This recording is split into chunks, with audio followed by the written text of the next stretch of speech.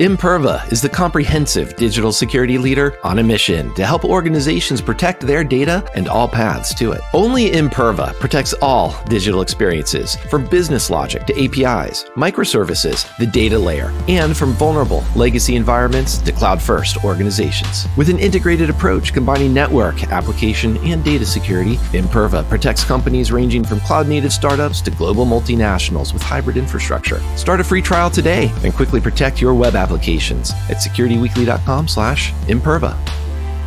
Welcome back to Application Security Weekly. We just talked with Josh Grossman about creating a new version of the ASVS, bringing security to developers, and the direction of OWASP in its support of flagship projects.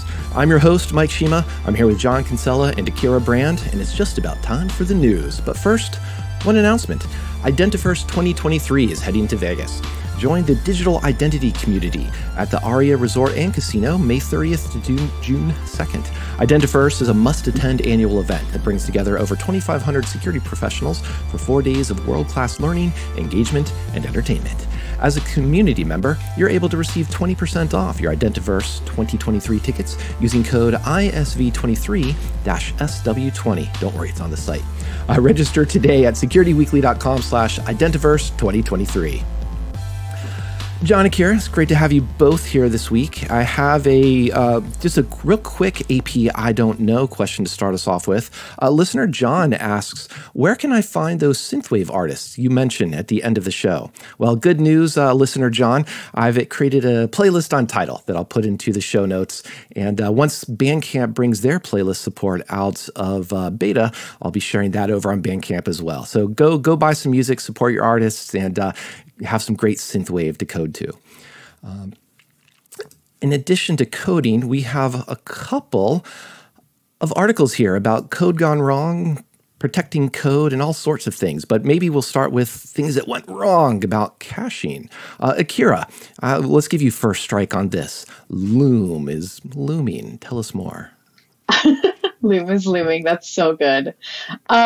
So what happened with Loom is there was a configuration change to their CDN. And what that did is it caused incorrect session cookies to be sent back to the users.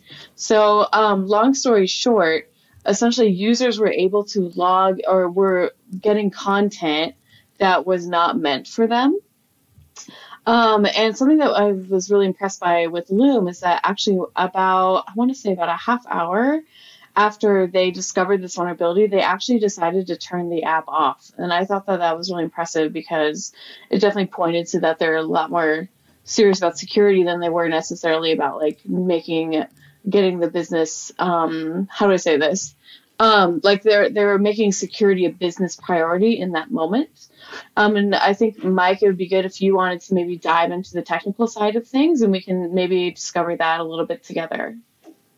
Indeed. And I think this was the type of transparent write-up that's nice to see. When it starts off with a phrase like, we care deeply about privacy and security, it's a different take on when we take your security seriously. But when every single sentence after that provides details, walks through what they did, walks through their analysis, walks through their insights, it actually supports that opening sentence. So that's what's really nice to see. As you noted, as the write-up notes, caching is one of those 3 areas of naming things and off by one. I can't remember what all 3 are. My brain is dead today. But caching problems lead to security problems, especially if you've cached set cookie headers like happened in this case, or even if you're caching the profile or the content that's being returned to individuals, and then there could be almost just a Russian roulette with your privacy breach notices if you're returning cached information to the wrong user. So the timeline walks through their analysis that they were prepared for this. They show that they didn't go into this blind. They did testing. They thought this through. It was a very deliberate change to adopt the CDN. Of course, what they didn't realize is that the set cookie header was being cached, and that set cookie was giving basically with everyone else who visited someone else's cookie. Therefore, now rather than, as we say, active credentials are the best backdoor into a system. If you don't even need the credentials and you have that authentication token, a cookie in this case, you can see someone else's data. Now, what was really interesting is that they also say this only happened within a 1 second time window was the window of opportunity for seeing someone else's data. And also that it was limited to, just a brief period of time throughout the day when it was first notified to them or indicated to them that something bad was happening, and they fixed it. So I think all in all, a pretty good write-up. It's impressive that they can come back to say 0.18% of total workspaces, in other words, users may have been impacted. So they're biased towards the upper end of potential users who were impacted. But logging has been a theme last 2 or 3 episodes. And I think if you have good logging that can give you confidence to make a statement like that, that's another good sign. So I think all in all, great to see transparency from this. And this is the type of breach notification that we'd like to see more of, despite that we'd like to see fewer breaches overall. I want to jump in real quick on this. I try to look really quickly on LinkedIn. I don't have time because my things are slow. But at least if I look at Loom's homepage, I don't see a CISO listed. I see like a CTO, the guy who wrote this message. I thought that was interesting. Who's responsible for security there? Do they have someone at C-level or even VP? So that's company with $200 million in funding. That's interesting. And then the second thing, it's sort of taking a step back. We're quite fond of doing the funny ha-ha around we care deeply about privacy and security. Any thoughts on how companies should be communicating out to people that they actually care instead of just using that boilerplate sentence? Yeah. Honestly, it's an excellent question because if we say, well, what should they be saying instead? I think in this case, that was a great opening sentence because everything else supported that. They showed that here was the change that we expected to do. We'd actually gone through different sets of preparation for that change because we know that major changes have consequences, just bugs in general, as opposed to security vulns. But then when they identified that there was a security issue, they shared what they did about it. They shared their root cause analysis.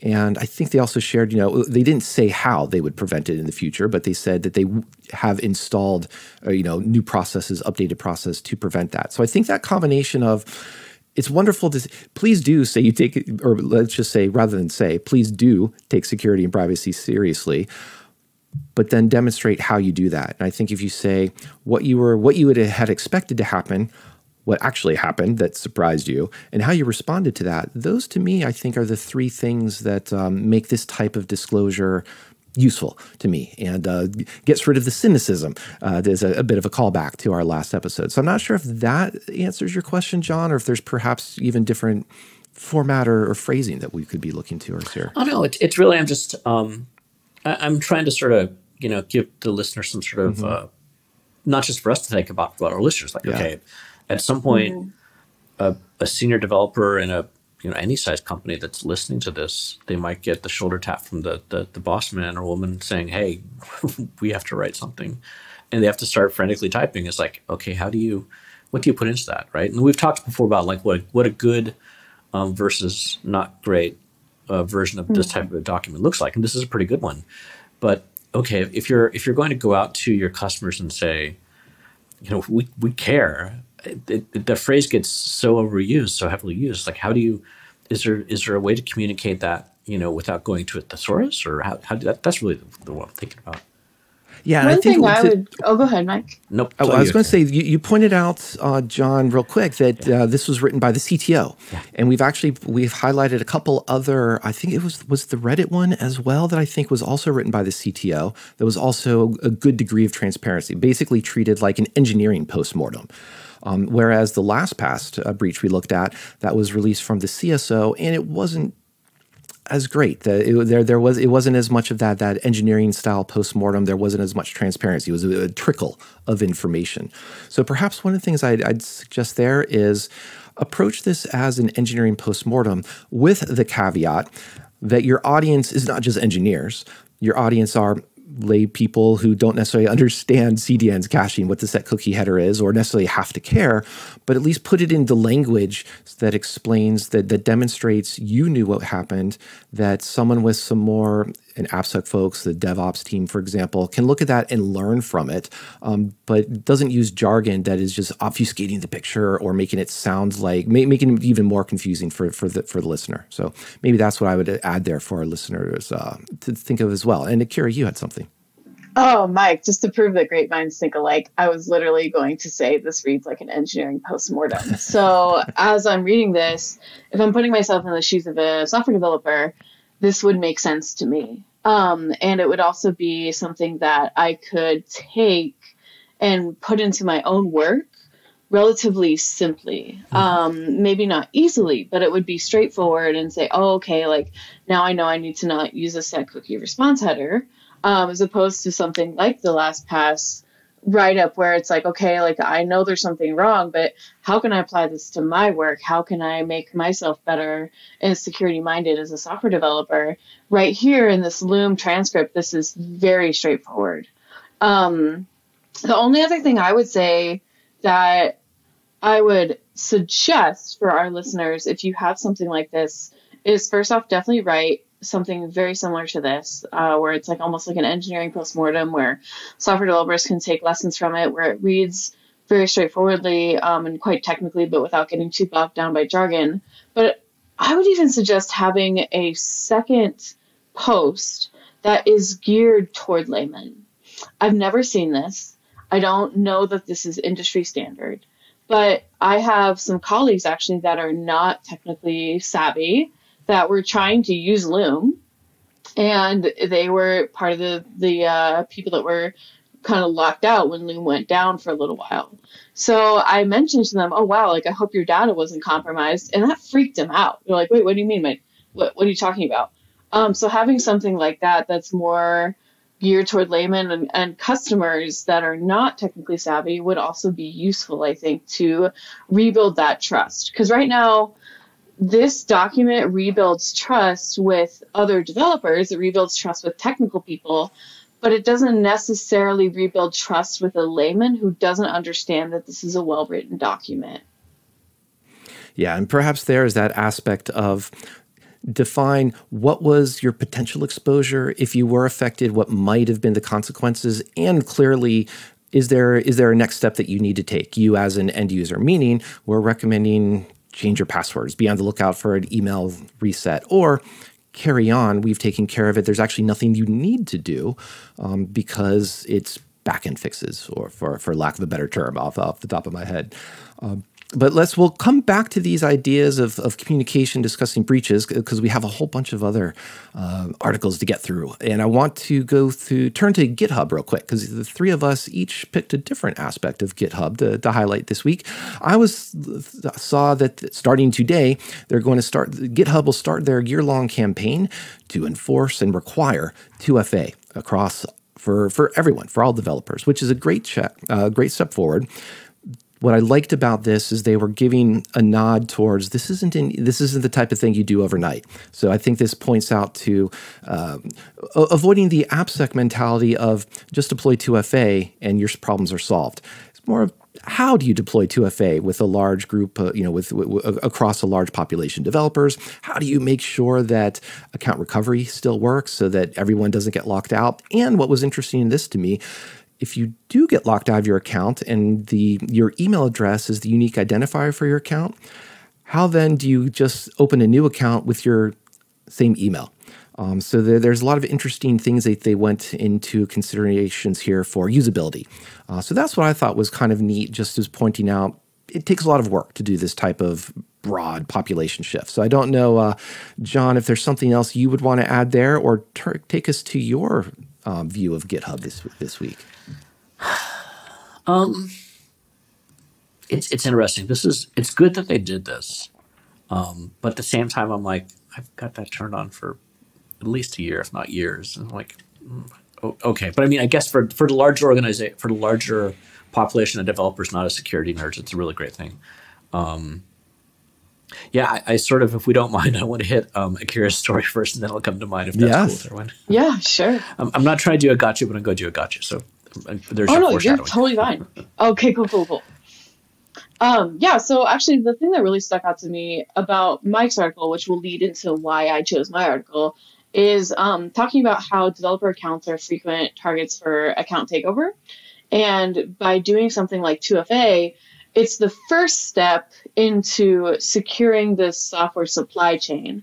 Kind of how that stuck out to me was it's not the only step, it's not the end step, but it's just the first step. So my article actually is linked on this original article from Mike, and it's called How to Secure Your End-to-End Supply Chain on GitHub. So there's a couple of things that they recommend. Number one is securing your accounts. Number two is securing your code in your supply chain, and securing your build system. So they have guides for all of these. The one that I wanted to highlight is securing your code in your supply chain. So if you actually go to my listed article, you can click on securing your code in your supply chain listed under that header and just see a really cool best practices guide.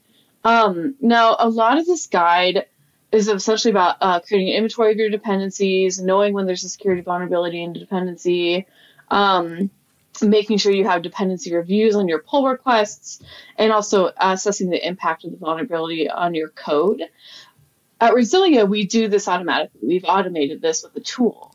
And what I notice is that it's a great opportunity to open the door with software developers on our team to talk about what is a software supply chain? What does a vulnerability and dependency mean for you? Even though we've automated this whole process, it's a really great way to bring our developers into the tool that we're using and saying, okay, here's what this means by having a vulnerability and a dependency, and here's why we need to update it. Not just like, oh, hey, we're blocking this PR and you need to fix it within a week, or we're not going to let you continue your work. So I think this is just kind of points back to software developer education, beyond just telling developers to just put on 2FA or update their dependencies. All this is teachable moments. These are all learning opportunities. And that's why I linked my article, because there's just really great guides that you can use as an AppSec professional, but also point your developers towards. I thought it was interesting from the point of view of the direct link from that you put in there. It could be seen as hand wavy, but it really gives a nice overview of things as I hand wave. But what's nice about it is that then you're able to click down in and find out more about those things. I think I'd sort of like to go deeper, but I mean, I haven't clicked all the way down the rabbit hole. There's as you go deeper, you get more links, and so you can keep diving and diving and diving. So yeah, pretty neat. Yeah, I mean, it starts out really high level, like, yeah, secure your supply chain, take an inventory management, but then also like in this best practices document, you can talk about like securing your communication tokens. You can keep vulnerable coding patterns out of your repository. It goes deep very quickly, which is pretty cool. And then it also will show like different things within GitHub that you can use, like different tools. For example, like when you're keeping vulnerable coding patterns out of your repository, there's a whole section on code scanning that GitHub just rolled out. I think it was like a month or so ago, where you can take a look and see if there are vulnerable coding patterns and also if there's secret scanning as well. So it's a really good resource. Definitely something worth clicking around, and just keeping in mind, again, that developer education aspect, not just what can this do for me, but what can this do for my devs? Yeah, and two real brief thoughts there. One, I see mention of GitHub Advanced Security. For those who don't know, that costs the dollars or your currency of choice. And then the second thing, a great way to use some of these scanning, not just the built-in tools which GitHub has, but also third-party scanners out there, either open source or commercial like yours, is GitHub Actions, which will be my segue into the third story. There you go. And the guys over at ChainGuard, I don't know if we've talked about them directly or not in the past, but we have talked about their big contributor to Salsa and things like that. They have a blog post where they figured out something interesting. So it turns out the way when you're, for those, quick review of Git for those maybe you don't know it, you got a project on GitHub, so you might want to make some modifications. So you check it out, or you do what's called a fork of the project, right? So you have your own individual copy, and there's historical connections back up to the parent, quote unquote parent, but it's your own little beast. And it turns out, I'm leaving some of the details of the article out. It's a good read, but it turns out if you make commits on that fork, in some cases, it becomes difficult to figure out, is that commit, that hash you have, is that from on your fork, or does that come from the parent? And there's tools out there to sort of help you figure this stuff out. If you're, I'm sure many of our listeners, if you're working with, doing software development commercially, professionally, you play with some of the tools out there, like how do you visualize either branches or forks and how those things get merged back in, or like where did the commit actually come from? How did someone work on that? And so part of this is how GitHub itself actually displays that, or handles, I should say, that commit on a fork. So in some cases, depending on when you use that, it might look like you're referring to the master or the parent source tree. So for those who don't know, in Git, you're able to, you can check out something, or you can refer to a commit either by its tag, if it's tagged, or the branch it's on, or the actual SHA of the commit, or there's a few different ways you can actually refer to, hey, I want this specific version of this code, right? This commit with this very particular thing, which was just updated. And in some cases, what someone would do, so that could be referred to as pinning your code, right? If you're going to check out a very specific version, you say, I want this this version, not a version release or a tag or anything else. I want this commit hash. So you do something like git checkout, the branch name at, and then the hash after it.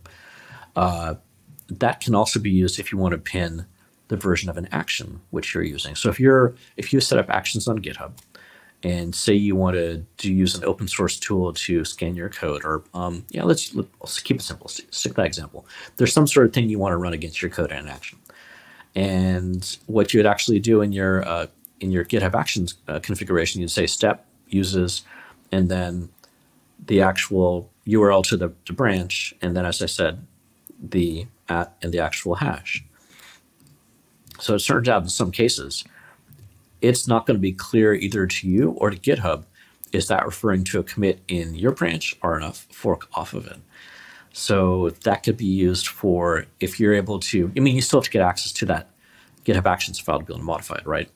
But you could, as a attacker or malicious user, you could put a commit in there, which looks like it's completely fine, and everyone would just be going, oh, there's nothing wrong there, but you're actually got code which you're controlling, which is actually running on someone else's repo. For those who are not watching the video version of this, Akira's eyes sort of opened up, which is the appropriate response on this. A little bit of a long walk into that, but yes, they sort of walk through this in detail, and they have tools. ChainGuard has tools around signing and helping keep track of some of these type of things. So they've open sourced one of them. It is called, I don't have it on my screen right now. Oh no. Clank, C-L-A-N-K, on ChainGuard's repo. That actually sort of helps visualize, where did that commit come from? Is that something we really want to be using? So for people who might be thinking about doing that type of thing, that might be something you want to check out. John, can you tell us more about the code signing aspect of this? Yeah, so from this point of view, and the article you had was actually talking about signing releases and things like that as well, right? So the idea being, and there's different ways you can sign code. You can either sign the release or sign each commit or do different things. Excuse me as I sniffle. But what would go on if you're signing your commits, you can do this either built in with GPG. You can configure Git to use GPG. I believe you can configure Git to use the ChainGuard guys' tools as well. That'll actually put the signature into the commit itself. So at that point in time, then you can either look at that manually, or you can use tools, but you can go back and go, is this commit actually as it was signed? Does that thing match up? So that will give you a sense of both ownership of that as well as has been modified. Has someone gone back with like a git commit dash dash append and modified something after a signature commit? So that's a general idea there. But if you're doing something like this, I mean, just off the top of my head, maybe the first step you'd want in your action is verify the commit of that actual pinned version, and then go ahead and use it. But you'd have to sort of think through how to do it. Good question, Akira, but that's sort of a general idea. Yeah, and code signings was interesting too. That was because I was thinking I like the idea of code signing, but even in the write-up they call out code signing may or may not have even helped here because it's complex. And just as a real quick comment on that, I do in my own, in my own work, in my own side, use GPG-based signing, but I also just have a single device I'm coming from. I'm less worried about the managing keys and so on, and that's where Sigstore was trying to help with managing keys, so that not everyone in this day and age needs to set up their own PKI, because once you're doing that, you've just got more complexity, more gnarly stuff that's going to go wrong with signing. And the nice thing with the Sigstore tools, beside the fact that it gives you actual decent signing on things like container images, unlike the other stuff. I've done that rant before. But it actually keeps a database of those commits, of those signatures, of those signings, excuse me. So you're able to see, even without looking at the Git code, of like, hey, there's actually a signature passed through here. And that would get sort of expensive if you're signing each commit that way. But that could give you an out-of-band way of actually checking those things as well. Sort of neat. Absolutely. Keeping an eye on time, I want to throw out there. I've been tracking, John, I think you and I mentioned last week, maybe the week before, about tracking projects that are moving to Rust or moving from C and C++ to memory safety areas. Just a real quick note here, Apache patches 2 important bugs. This is a bit rare because we usually don't see Apache bugs dropping into the news or coming across the radar. And mostly I just wanted to note this as, it's not the end of the world, but it's yet more request smuggling that is plaguing the server. And there was at least one effort to bring Rust into Apache, but that was done by the memorysafety.org group. Proximo, I think, is the name of the project, who created ModTLS, which is a drop-in replacement for ModSSL. But what was interesting is that was the Internet Security Research Group that did that work. It wasn't the ASF. And so far as I can tell, the ASF is pretty fine with the way the implementation of HTTPD in C, and there's no plans to replace that in Rust. So it's just interesting to see what the different paths, different software projects decide to take on. Either there's too much lift, we need, where's the investment to make a rewrite, a refactor into a different language, or we'll just stick with what we have. And yes, the 2.4 security page does have a decent list of memory safety issues, but not the end of the world. My main question is, who makes these decisions at the end of the day? Is it the Apache Foundation? Like, okay, we're going to go ahead and do this rewrite. How do they take in that input? Like, what filters in to their decision to do something as huge as refactoring to a different language? So Apache... we're getting one of my pet peeves here. Apache is an organization, HTTPD is the actual project. Apache is a group of communities where I'm a member, so I can talk about this in detail. What would happen to something like this is the community of the Apache HTTPD project would say, hey, we don't feel confident in what's going on with our web server. We feel the need that we want to go down that path. There'll probably be a vote on it. We'll probably have to go to the PMC, the Project Management Committee, and say, hey, we're going to go in a different direction. After all that, it wouldn't surprise me if they created a HTTPD-Rust and actually create a separate project. Maybe they have the same project, but that'd be sort of the technicalities that would go on behind the scenes. This is obviously the oldest project at Apache. The chance of them rewriting that, I'd be quite shocked. There's a lot going on there, right? Because you've got your plugin framework, you've got all the plugins, you've got a ton of tuning which has happened on this over the last many years. So yeah, my guess is you'd see something like on memorysafety.org, another good website, Mike. you might actually see a separate version, like maybe Nginx or something else is being done in this. Right. But yeah. And I think part of those discussion would be why. Do we need to? The same thing. There was, I think, OpenSSF was also sponsoring some memory safe curl, which sure makes sense, but curl is, speaking of ancient projects, and I say that with kindness, curl is going to be 25 years old, I believe, in another week or two. So we'll remember to celebrate them. But it's had its memory safety issues, but it's not necessarily like the sky is falling type of issues that it runs into all the time. So it's also one of those, maybe we should put our work elsewhere. And if we talk about another foundation that we mentioned in this segment with Josh, OpenSSF, they're looking at this, and they did some work in the open about what are the top 100, the top 10 open source projects, and what should we do about them? How should we invest? And the part of that investing is pen testing. Part of it is just more importantly, doing a lot of work to close open issues, doing some code review, doing some coding work, because a lot of these areas, even HTTPD, even curl, they don't necessarily need yet another list of all the things wrong with them. They actually need volunteers to write code.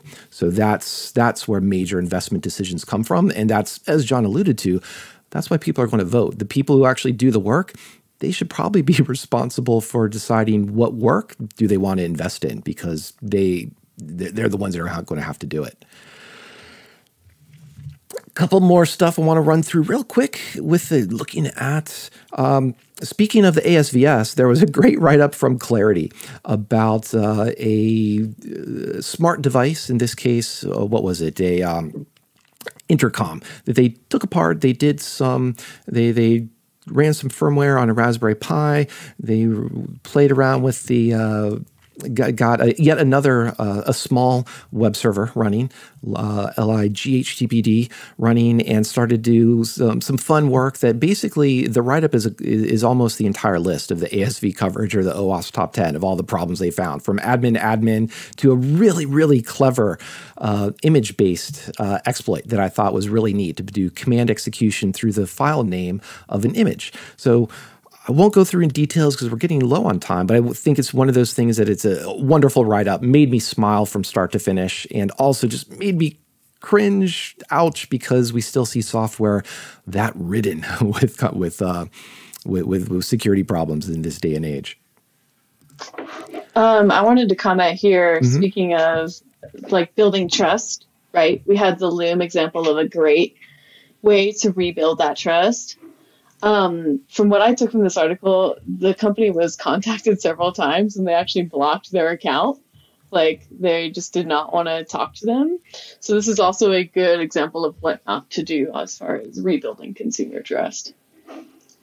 There you go. Well, that's one of those things, especially in an IoT place. It's sort of like, here are a bunch of devices, we'll dump them on the market, sell them, and support them for a year, and then walk away. And I don't know that that's exactly what the situation is here, but it's definitely reminiscent of such a thing in terms of just, you don't need to support something, or you don't, if you don't want to support something, you can just walk away, and users are left with insecure, unpatchable, or unpatched devices, and they bear the brunt of it. So real quick, we haven't talked about tools in a while, and I pulled up, speaking of images, I pulled up a really neat online tool from Doyensec, who I watch their blog every once in a while for interesting news write-ups.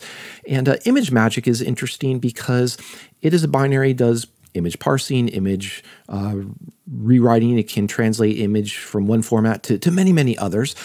But it's really interesting because you can actually control through its behavior through an XML-based security policy.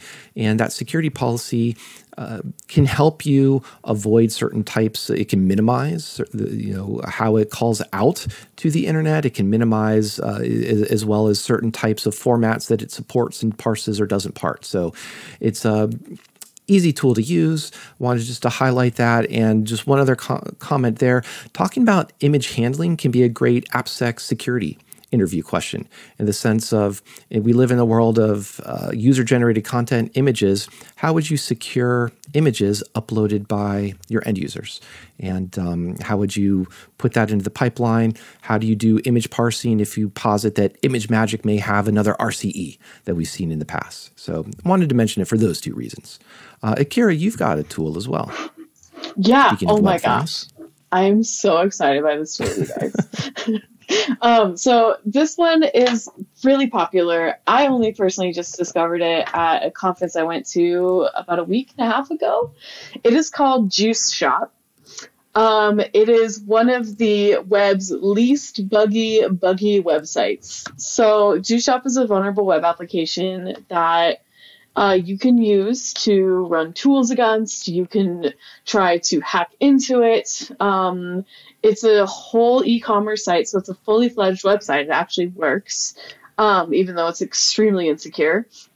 And the cool thing that I'm really excited about is that it also has tutorials. Like, it has little walkthroughs of how to solve the puzzles of hacking into the site. So this is a great opportunity for, of course, I'm really huge on developer education. It's top of my mind right now because we're building an AppSec program at Brasilia, and that's, of course, a really big part of that. But you can actually use these walkthroughs to, say, for example, you teach your developers about some of the things on the OWASP 10, like you teach them about cross-site scripting. And then you can use the walkthrough for cross-site scripting on Juice Shop to show them how an attacker actually might take advantage of that vulnerability and hack into the app. What's more is that you can also use Juice Shop as part of Capture the Flag events. And from what I understand, you can also stand up Kubernetes instance to have different instances of Juice Shop to use for your developers in training purposes, so they don't have to actually run it on their local machine. The last thing I'll say about it that I kind of got a kick out of is that if you decide to use it on Docker, there's actually blocks in using some of the vulnerabilities because it can mess up your computer. So I'm not totally sure on what they mean by that. I'm looking more into that because, of course, I don't want people's computers to get wrecked. But yeah, it's a really cool tool, and there's really cute Easter eggs and stuff hidden all over it. Like, I won't read it for you, but it's just a delight. So definitely check out Juice Shop. It is indeed fun. I think the one thing is just don't run these on your production environments. Run these vulnerable web apps in areas that are constrained and set up for developers. And as Akira noted, they're wonderful for training and reinforcing the types of vulnerabilities we talk about. But we've also talked in the past, we don't need to turn developers into pen testers. We need to turn them into getting an appreciation of how these vulnerabilities are exploited, how you then can have the conversation of, well, how would the ASVS help us defend against this? How can we better isolate systems, do things like that? So it's definitely part of a larger picture. As well as there are other larger pictures. John, take us out either on the tool or articles that you'd like to finish this up on this week. Man, we have another tool. I'm going to let folks go and find it in our show notes. I almost feel like we should save it for next week. We'll see. Since we've covered so many good. What I did want to do is one of you guys, I think it might have been you, Mike, had the Dropbox Engineering Career Framework. Yes. Which I thought was super cool. So what this is a website over on Dropbox's GitHub.io, where on a left column they've got a bunch of different, I'm guessing all the engineering roles which they have in the organization. So they've got software engineers, QA engineers, reliability engineers, security engineers we might think about here. And also I was looking at the engineering management ones. But, so then under security engineers, they've got the different levels. So I see, individual contributor 1, 2, 3, 4, 5, 6, all the way up to principal, and then an appendix. So we can click on one of these, let's say like a staff security engineer, their IC5. And I'm calling out the IC file. I'll come back to that in a minute. But then it goes through actually breaking down what's required for this person. What's the scope of their job in a almost a oh, come on, brain. It's like they're doing like a storyboard method of doing this. So like I deliver multi-year, multi-term security goals. I work in areas that the security strategy is not defined. I may not know the security problem before starting. And then it goes through what are the collaborative reaches, who should they be working with, and then their impact levers. So an example being I demonstrate a high level of depth in in a particular program or product category that brings unique business value. So that's sort of, your starting points, your targets, and it goes through what are the results for this individual or type of individual, impact ownership and decision making. So for ownership, I have a sense of responsibility and obligation to act on opportunities I see across the engineering org company. So you can see what I'm really sort of talking through here. The way they've done this is really sort of structuring what each of these type of individuals should be doing and should be. I'm trying to pick my words here. How they would be, what would be expected from them in their career. And folks, feel free to interrupt me if there's better ways to say this. Goes through direction and then talent and culture. So for culture, let's say communication. I tailor my message to my audience, presenting it clearly and concisely at the right altitude. Yes. But I thought what was really interesting beside allowing each different level in that org to figure out what they do, or not what they do, what they're responsible for. And you can sort of click back and forth and see what's the difference between the IC5 and IC2. Mm-hmm. For those of you who are thinking about job hopping, this is great for interviews. And this is sort of what I was thinking, right? Like, frequently, if you're going into a behavioral style interview, when those are out there, and you're trying to figure out what question are these people going to be asking me, well, what is the job you're applying for? What would you be doing in that job day in, day out? I usually tell people to think about, try to think like you're the manager. What questions would they be concerned about can you do on the job, and how would they ask those questions? What's your answer? Well, what's the scope of your job? Tell me about, oh God, I'm not even going to try and do this, but let's see. Tell me about a time when you went above and beyond the scope of your job. Well, I work in small defined security problems where the security solution might not be defined. I own the implementation, and then tell a story around that, right? And then the interesting thing, I think, for folks who are sort of head scratching and thinking about this and where they fit in, they have this for technical program managers in different areas, is if you don't know what an IC3 or an IC4, IC5 is, where you fit in here, tie the information you're getting here and go over to levels.fyi. And bring up Dropbox's levels for we're not caring about salary right now, right? But that's what the site's for. But on levels.fyi, go find the software engineer, the security engineer, whatever else, bring up in one of the columns their Dropbox levels. And it has, at least I've got management up right now. So N3, 4, 5, 6, 7. And then pick up another company you're thinking about interviewing at or whatever else and put those side by side, and you'll see how those two levels line up. And you'll get a sense of like what your possible responsibilities are at this company. So I thought it was neat, both from a career point of view, as well as also just sort of thinking about who am I in the world? What do I do in life? Yeah, thank you for highlighting that. And I also wanted, under the culture, seeing collaboration and communication pointed out as front and center as important aspects for every single level of the engineers. That is quite important. It speaks to that, what Josh was describing. It's department of no. You can't be a department of no, or you shouldn't be a department of no if you have good collaboration and good communication skills. One of the things I'll just add to what John walked through is that I like to, going back to the IC2 level, I haven't seen under craft similar frameworks like this actually speaking to the technology fluency and the threat fluency, in the sense that especially when you're junior or starting your career, it's a little bit harder to point to your experience in having impact and scope across a large organization. And I think part of this is acknowledging that, accommodating that, and talking about you understand either technologies used within Dropbox or technologies that are important throughout, common amongst any organizations, as well as the threats.